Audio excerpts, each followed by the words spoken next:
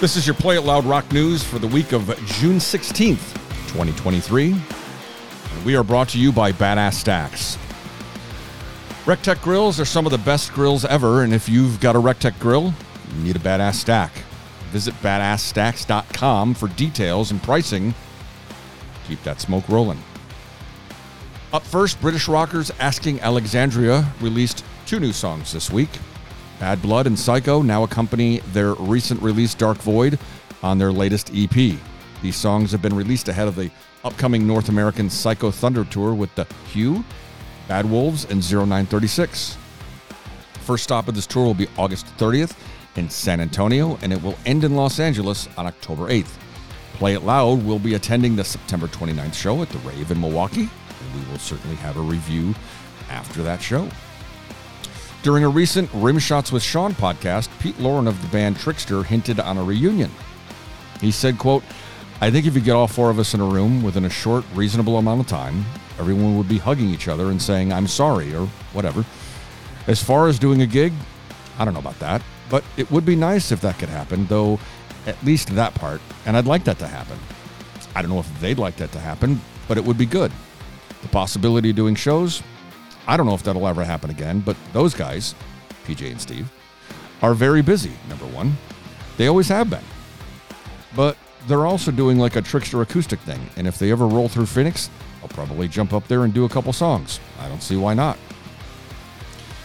If you're a panhead, you probably scrambled for tickets to the upcoming Skillet and Theory of a Deadman fall leg of the Rock Resurrection Tour, which was announced this week. They'll be also with St. Asonia. The tour begins in Baton Rouge in Louisiana on October 20th, and their final show comes to Wichita, Kansas on December 9th. Play It Loud will be attending their show in Peoria on November 15th at the Civic Center. We'll, of course, have a review podcast to follow. San Antonio's own Nothing More announced the Spirits 2023 North American Tour Part 2. It opens July 23rd in Albany, New York, and ends the 25th of September in Charlotte, North Carolina. Check out both episodes 14 and 18 of the Play It Loud podcast for reviews of the Spirits 2023 tour shows in both Dubuque, Iowa, and Joliet, Illinois. Several bands have been the target of both fans and other bands for using too many backing vocals and backing tracks in their live performances. Recently, Paul Stanley has been criticized for allegedly using backing vocals at the end of the road tour since he can't seem to hit the higher notes over the last few years. Mammoth WVH frontman Wolfgang Van Halen made news this week when he commented on the podcast Coffee with Ola that, quote, "Hell, half the people live, it's tracks nowadays," which is it's just a fucking bummer, man. Look, I think everyone else draws their own line with what tracks are acceptable or not. But it's like, if you're pumping in the main guitar riff and the lead vocals and actual fucking drums, like pre-recorded drums, that's a problem. You should be able to play your shit. He went on to say, "I can understand if you don't have a keyboard player, so you need the pad. That's fine. You can't carry around a 60-piece orchestra, so you've got the strings. That's fine. But lead vocal, main guitar, main bass, and the drums, you should be playing that." Wolfgang also used the example of the band Tool to make his point. Quote, "Like Tool, they stand out there and they destroy. That's what I love about music. And that's what we try to do with Mammoth. Is that first and foremost, we are playing everything and we're doing it to the best of our ability." Now, I've seen them with Alter Bridge. They're amazing. And if you haven't seen them, get out to a show, see Wolfgang and the group. They do an amazing show. Finger 11 dropped their greatest hits today and announced a tour to support the album in both the U.S. and Canada, starting with a one-off show tomorrow in Alberta, and then they officially kick off their tour in August. The tour will run through November 2023. Rammstein is in the news this week, but probably not for the reasons they had hoped for. Christopher Snyder, the band's drummer, posted a statement on social media regarding the allegations made against vocalist Till Lindemann. Lindemann is currently under investigation in Berlin over drug-related and sexual assault allegations various women have made against him online over the last few weeks. The statement reads, and I quote, "Dear people, I would like to share my personal emotions and thoughts with you. The accusations of the last few weeks have deeply shaken us as a band and me as a person. You fans certainly too. I feel as if in shock by the things that have been shared on social media and in the press and in print about our singer. This is an ebb and flow of emotion for us as band members and crew. No, I don't think anything criminally relevant, such as the use of knockout drops, happened. No, I don't think anything illegal was going on. I've never seen anything like it, nor heard anything like it from any of our crew of 100 people. All I heard from Till's parties were adults celebrating together. And yet things seem to have happened that, although legally okay, I don't personally think are okay. Certain structures have been grown that went beyond the limits and values of the other band members. It's also important to us that Till's parties are not confused with our official after show parties.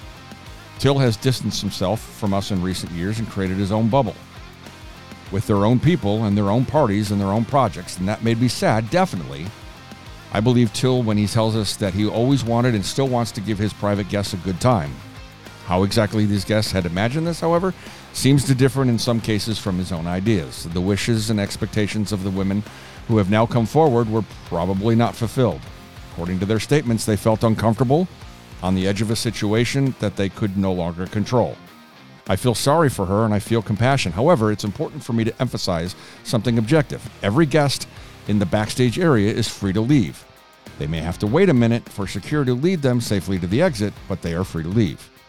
All bottles are sealed and in full view of the guests, freshly opened as they open them themselves. Water and snacks are available, just like security personnel and medical care are available at any time. We want all of our guests to feel comfortable and safe with us. This is our standard. So I'm sorry to hear that some didn't feel that way. We have the greatest fans in the world, and they all deserve to be treated with respect. I'm sorry for anyone who wasn't treated kindly or felt unsafe backstage with us. Also for Shelby, she deserved a great concert and a wonderful evening, but I don't want this whole public dispute about our band to feed the extremes. Neither the beast social media, which has not yet been tamed by our society, nor paternalistic tendencies to deny women in their mid-20s an ability to make self-determined decisions about their sexuality, and also by no means victim blaming, so that people continue to date to talk about it as if something happened to them.